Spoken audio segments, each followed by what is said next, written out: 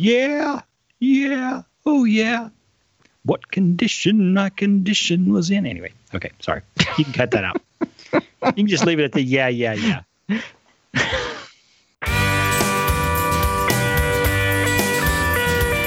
Howdy, you're listening to Come and Take It, a talk show about Texas by Texans, where three friends born and raised in the Lone Star State share our views on the history, culture, and just what it means to be Texan. I'm Mike Zolkowski. I'm Sean McIver.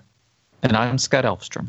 He was a member of one of the most iconic rock bands in American history and a successful solo artist, and the country roots he developed in his small East Texas hometown shone through in all his music.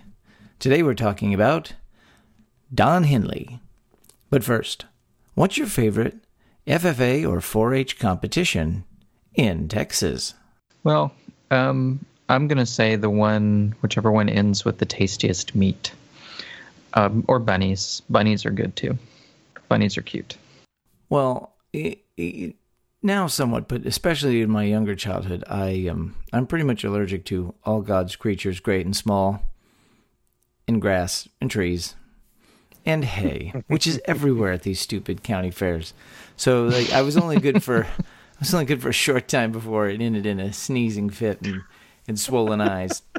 But my sister did have a couple of competition rabbits who were just mean, vicious, nasty. I mean, they were adorable, but then when you had to handle them, they were just really mean.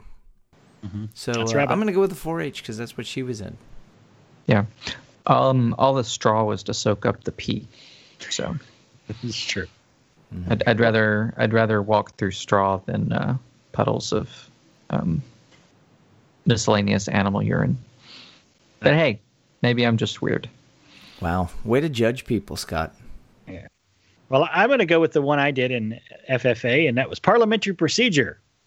Mr. Chairman, I call the question.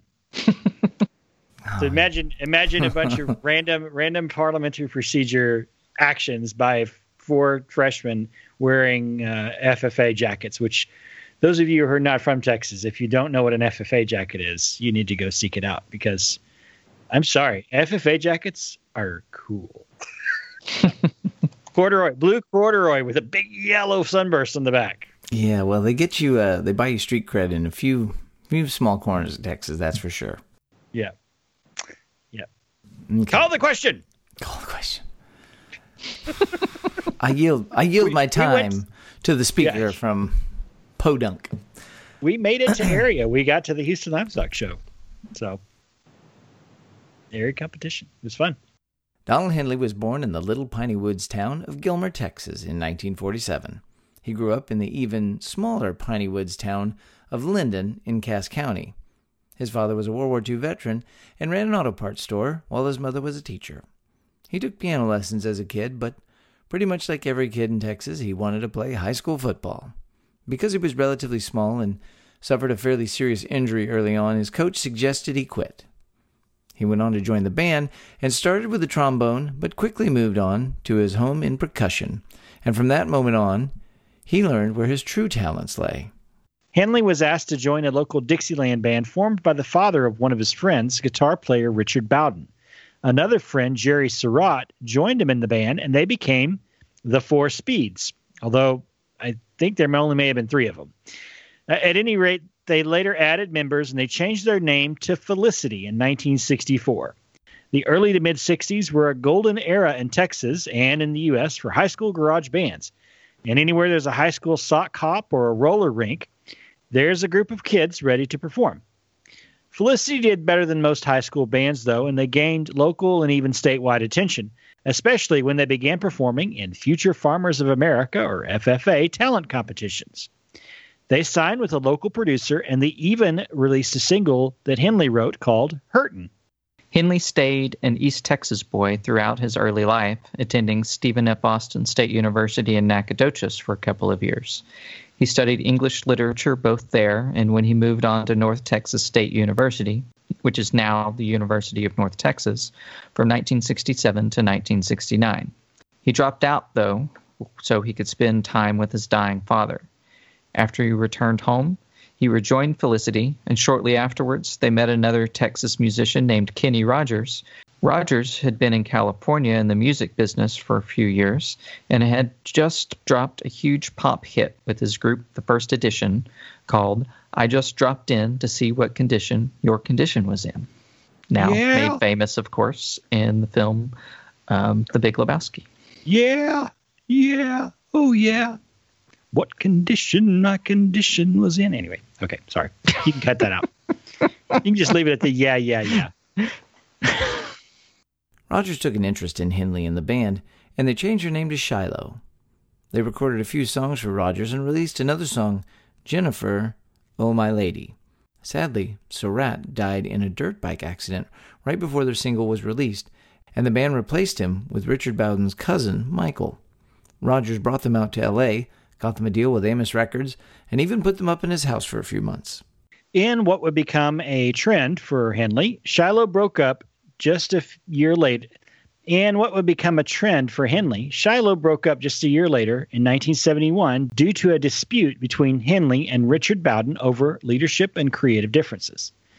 Richard Bowden went on to become a session and touring musician before starting a musical comedy duo with the country singer Sandy Pinkard, where they performed parodies of popular country songs of the 70s and 80s. Think a hee-haw Weird Al, basically.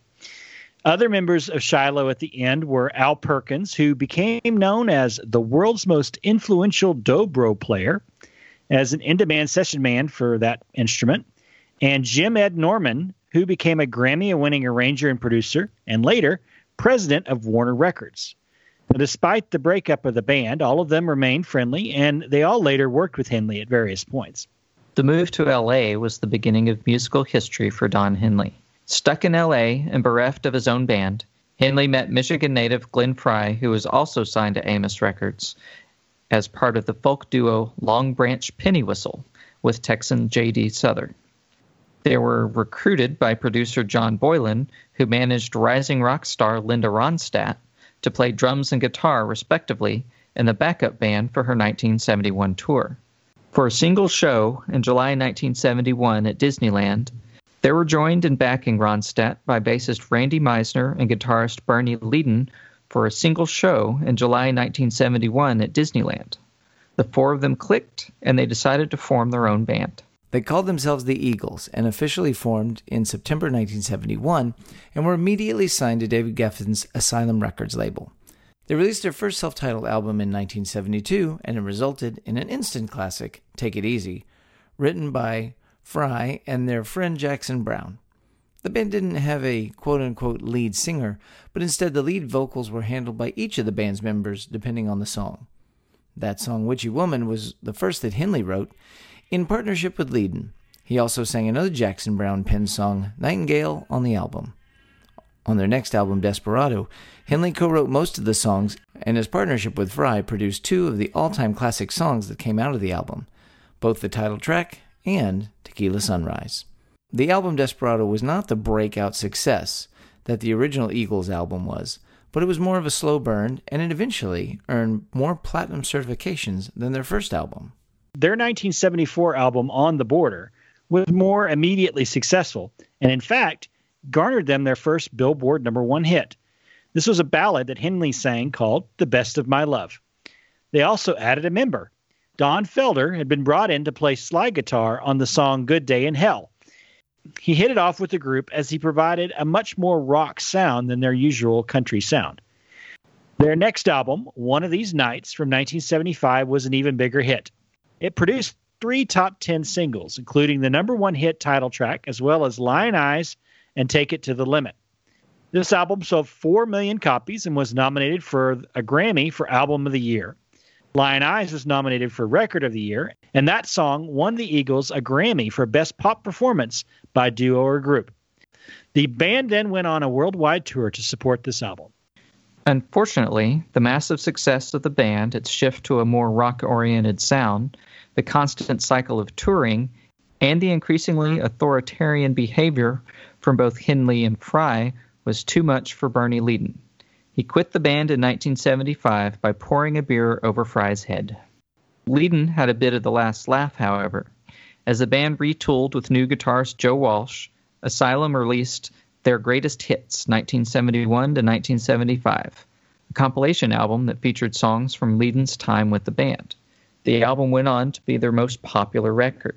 In fact, it was the first album certified platinum by the RIAA. It would eventually sell 42 million copies, with 29 million of those sold in the United States. It's second only to Michael Jackson's Thriller as biggest-selling album of all time.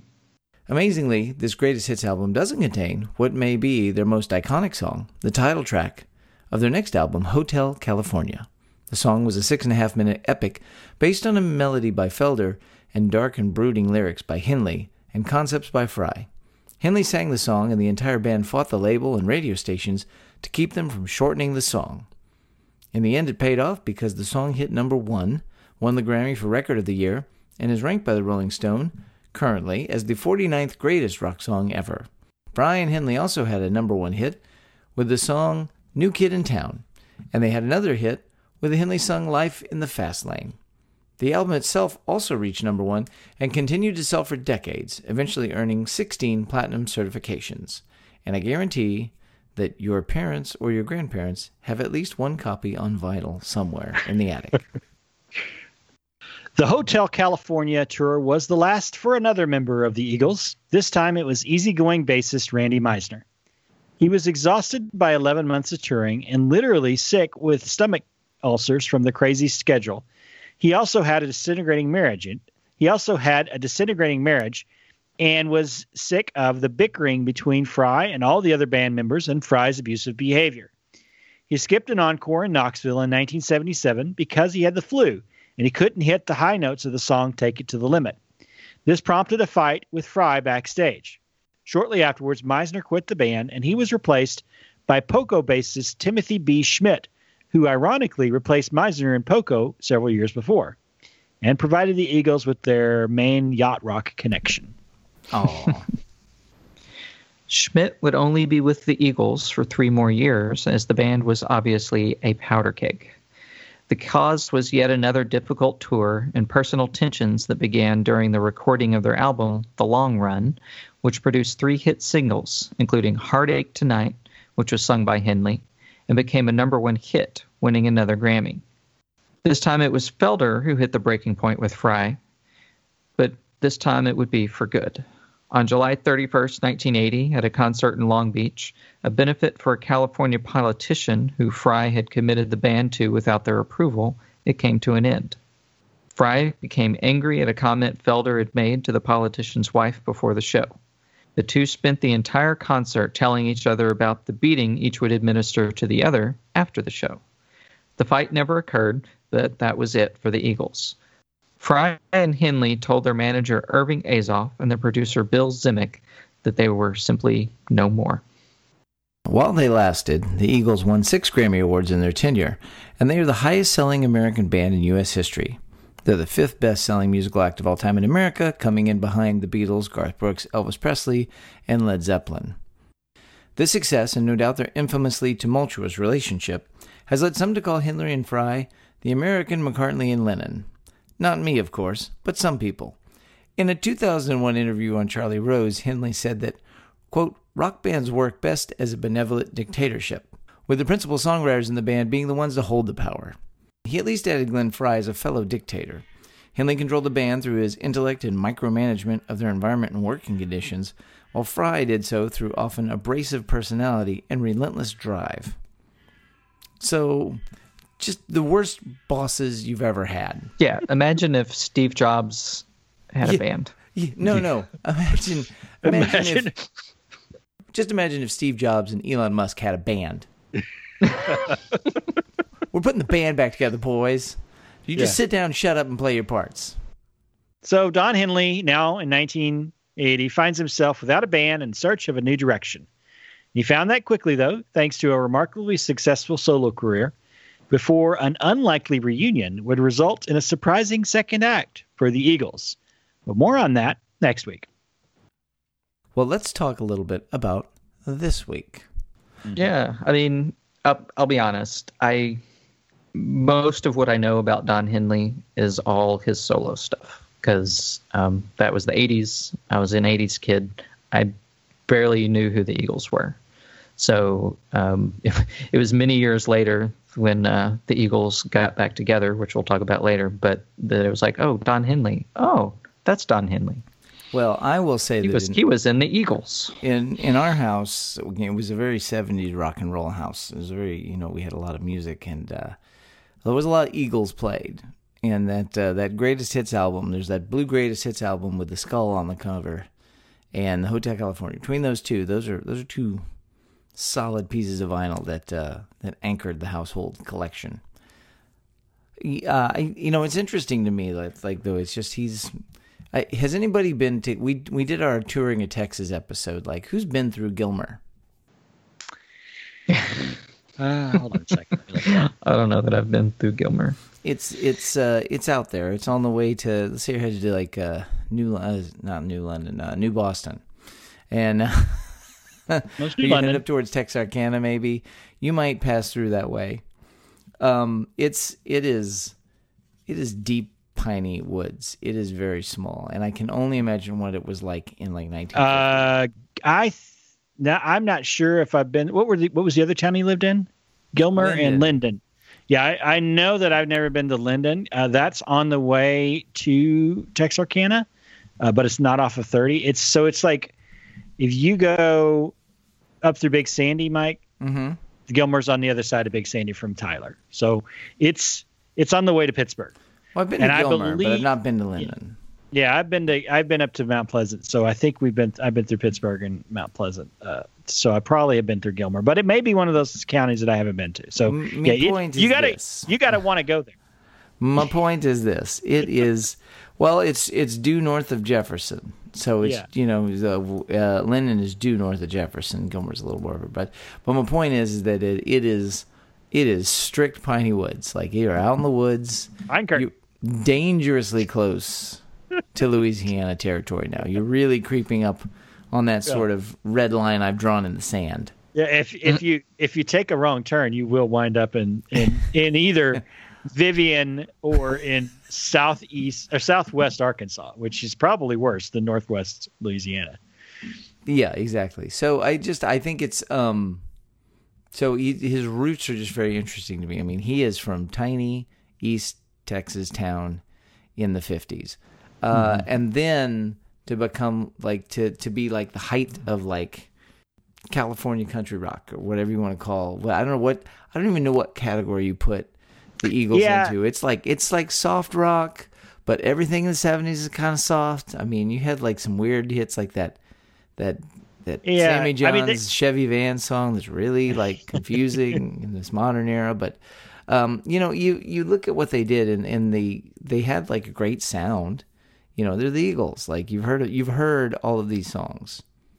Yeah, I think the deal is what's funny is that they were. I mean, Hotel California obviously associates them with California, but really Take It Easy, I think, is their signature or sound. But they were associated with a California sound, but that was just where they formed. They were all from different places. The only person from California was actually the last person to join the band, Timothy B. Schmidt. He was from California. Everybody else was from Texas or Michigan or Kansas or, Missouri or other places. But it's that sound. That California, it does have that association with that California sound that people thought, oh, I want to hear that California sound, and not the yacht rock sound, but the more the rock meets Bakersfield sound. I think is really kind of what it was like in a lot of ways. But as they went on, they did get more of a rock sound, especially when they added Joe Walsh. Joe Walsh was an already established rock singer and artist, so he came in and gave it a little bit harder sound. Well, I would say this, and I'll quote Tommy Lee, the great Texan Tommy Lee Jones, and from the Men in Black, when he says, a person is smart. People are dumb, scared, make bad decisions or something like that. Because you look at Witchy Woman's a terrible song. Like, it's a terrible, terrible song. I mean, the name's not great. The name's not great, and there's a lot of this Witchy Woman 70s, like, oh no, spook. I hope, hey, you know what? Let's get some hate tweets going on this. Why not? We always get such nice notes from people out there. If you want to send us something ugly about, I can't believe you're casting aspersions on Witchy Woman. But it's you go like Google the lyrics and you look at it and be like, this looks like a bad 8th grade poem. Like this does not look great. But they did what they did, and they captured the imagination of America, and they had a bunch of hits, and then. And Hotel California is one of those weird songs of like, everybody likes it. I don't know if anybody loves it. And when you hear it, you're like, oh yeah. But I mean, it's a bad cocaine trip. To sit and listen for 6.5 minutes sit for 6.5. I mean, you understand, like, let me just dial it back for maybe a few younger listeners out there. There was a time before videos where you literally couldn't fast forward because things were on vinyl. Or on the radio. Or on the radio. Yeah, or even 8-tracks. You radio. can't fast forward on 8-tracks. So you're stuck listening to the song for the next 6.5 minutes, folks. Like, you're stuck. So, I don't know. It was a different time. Well, so for the most part, I tend to agree with the dude. When I hear the Eagles, usually I'm like, man, come on. The freaking Eagles. I appreciate their harmony. I appreciate the musicality. I'm just saying, like, their songwriting from a message and lyrical construction, ain't the best. But I'm not saying. I'm just saying there's some bad songs that got a lot of attention. They have some good songs that I'm fine with them. I like Take It Easy. I think Take It Easy has really pretty harmony, and that's what I really like about Take It Easy. And it has that vibe. And then I like Life in the Fast Lane because it doesn't sound like an Eagles song. It sounds like a Don Henley song that he did as a solo artist. But my favorite Eagles song is In the City, which is a Joe Walsh song from the movie The Warriors. It's a fantastic song. The problem is it's not an Eagles song. It's a song that Joe Walsh wrote for this movie, and they put it on their last album because they were so burned out they couldn't come up with enough dadgum songs to put on the album. That's why they brought in Bob Seger and J.D. Souther to help them write songs. So I think the problem with the Eagles is that the songs are so overplayed. I cannot stand Tequila Sunrise. I can't stand Desperado because I've just heard them so many freaking times. I mean, and New York Minute and Take It Easy. I mean, Take It Easy is fine, but gosh almighty, get over it. All these songs just are on all the time. Well, there's a whole host of songs like that just have been played to death by contemporary radio let's just say in just the last 20 years. Oh, but let me tell you, that are probably raised that much ire. Well, the one that raises the ire the most for me, and we just passed the season where I heard it all the time on the radio, it's that Please Be Home for Christmas song that the Eagles did, that Christmas song they did. Hey, that is just vomitous. I've been thinking that we should put out a Christmas podcast because here's the thing. Every year they got to have something. They got to fill airtime with something. Maybe we need to write a Brain Staple, Come and Take It Christmas song. I want to take a second out and just give a little history to this podcast because you mentioned Al Perkins becoming one of the best dobro players in North America. Yes. And for those who don't know, dobro is actually a brand name like Kleenex, and it's a type of a resonator guitar. And Gibson bought them, but they were originally founded by these guys called the Dapiera brothers. But the idea is they patented this idea. It has a resonator, so because an acoustic instrument isn't loud enough, it has this sort of metal amplifying cone and this metal disc where the hole in a guitar would be. You have this big metal flat disc. And they're steel strings, and they're tuned to an open chord, and they're traditionally played with a slide. So it's kind of like before there was a lap steel electric guitar and the electric Hawaiian guitars, you would play a dobro with a slide on your lap, and then they're very loud. So it's a very loud. But there were a pair of Slovakian brothers who invented this generation of resonant guitar. So anyway, I just wanted to throw a little interesting guitar history in there for those who might go, "What the heck's a dobro?" If you heard that earlier, you can still buy them at your local You can order them online from Sweetwater. Or go down to your local guitar center, check one out. Yeah, Roy Acuff was famous for playing the dobro as well. Oh, well, now you know what they are, Sean. For some of you, I didn't know until you started to describe it, and I'm like, oh yeah, that's the guitar that has the metal disc. But according to Wikipedia, the song, for those of you young people who like the alternate country, the old 97s have a song called The Volume Waltz, where they use the dobro. So there you go. The old 97s were like 30 years ago. I know. Look, they're more hip than we are. For you kids who are discovering something from 1998. Yeah. I just think it's cool that that the band that he was in, the people went on to have a pretty successful solo careers, and like the influential dobro player in the world, the Hee Haw Weird Al, and then the president of Warner Records. Yeah. Well, that's the thing is that there's something weird was as you look at these rock and roll biographies and these rock and roll histories, you'd be like, there's a lot of hardworking, really talented people that sort of drift in and out of some of these hyper successful people's lives. And, this reminds me a bit of the story of the band The Police, where they talked to the members of the Police and they said, it wasn't that we were mad that Sting left the band. We were just happy that we had Sting for the time we had him, because they're all amazing, brilliant musicians. But it was kind of one of those things of he was there, but then that phase was over and he grew into something else. And I think with Don Henley, we see that same sort of narrative of he did this thing, and it's just these violent personalities and these hyper competitive people, and then they move on.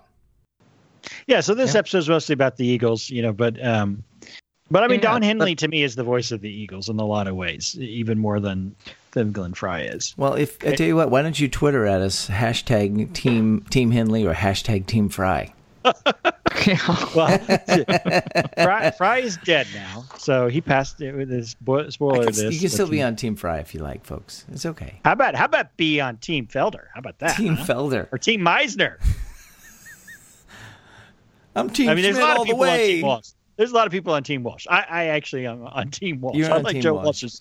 I like Joe Walsh's solo part. I think the problem is you and I, I think we all have listened to the Yacht Rock show, and our friend Hunter from Yacht Rock has been on our show, and I think it was Hunter that said, Texas-born Hunter Stair. I think he's the one who said on an episode, somebody asked them is the Eagles Yacht Rock, and they were like, no, we don't like the Eagles. No, they're not Yacht Rock. Timothy B. Schmitz is Yacht Rock because he was in Poco and later was in Toto. But I think Hunter was the one who said they never rose up to being more than the sum of their parts. Like the Beatles were all remarkable musicians individually, but then when they were together, they were something more. The Rolling Stones, their solo stuff has never been the equal of their group as their work as a group. Same with the Who. I think the Eagles, I think there is an argument that they never raised to their sum of their parts. However, you cannot argue with 42 million copies of a greatest hits album sold. Even over nearly 50 years, still you can't. Over 45 years at this point, you can't argue with that kind of success that they did raise to be more than the sum of their parts. That there was something special about. I don't like them, but I don't disagree with success. I feel the same exact way about Kiss, and that is why I'm going to be buried in an official Kiss coffin that I bought at GeneSimmons.com. Okay. Well, next week we're going to talk a little bit more about Don Henley. So. That wraps things up for today. You can find notes and links from today's show at brainstable.com. We'd love to hear from you, so like and share us on Facebook, follow the show on Twitter at Texas Podcast, or go to brainstable.com and leave some feedback. You can find our show and many other great history podcasts at historypodcasters.com. And why not follow us individually too? I'm on Twitter at Mr. Java. I'm Max Shaw with 2N. And I'm Scotticus. A big shout out to our friend James Abendroth for helping us to research and write this episode, and a shout out to his wife, Tamika Jones Abendroth, for suggesting the topic. You can find him on Twitter and Instagram at Blackguard Press, and find his fiction work at blackguardpress.com. And if you love this show, well, tell your friends. Don't take it easy. Get off the couch and go download the show. And get to iTunes and leave a review, because that helps us out to find people just like you. And if you'd like to support the show financially, well, get on over to patreon.com/TexasPodcast, where you too can become a Come and Take It Texas Ranger. We hope you'll join us next time. And remember that even if you aren't from Texas, Texas wants you anyway.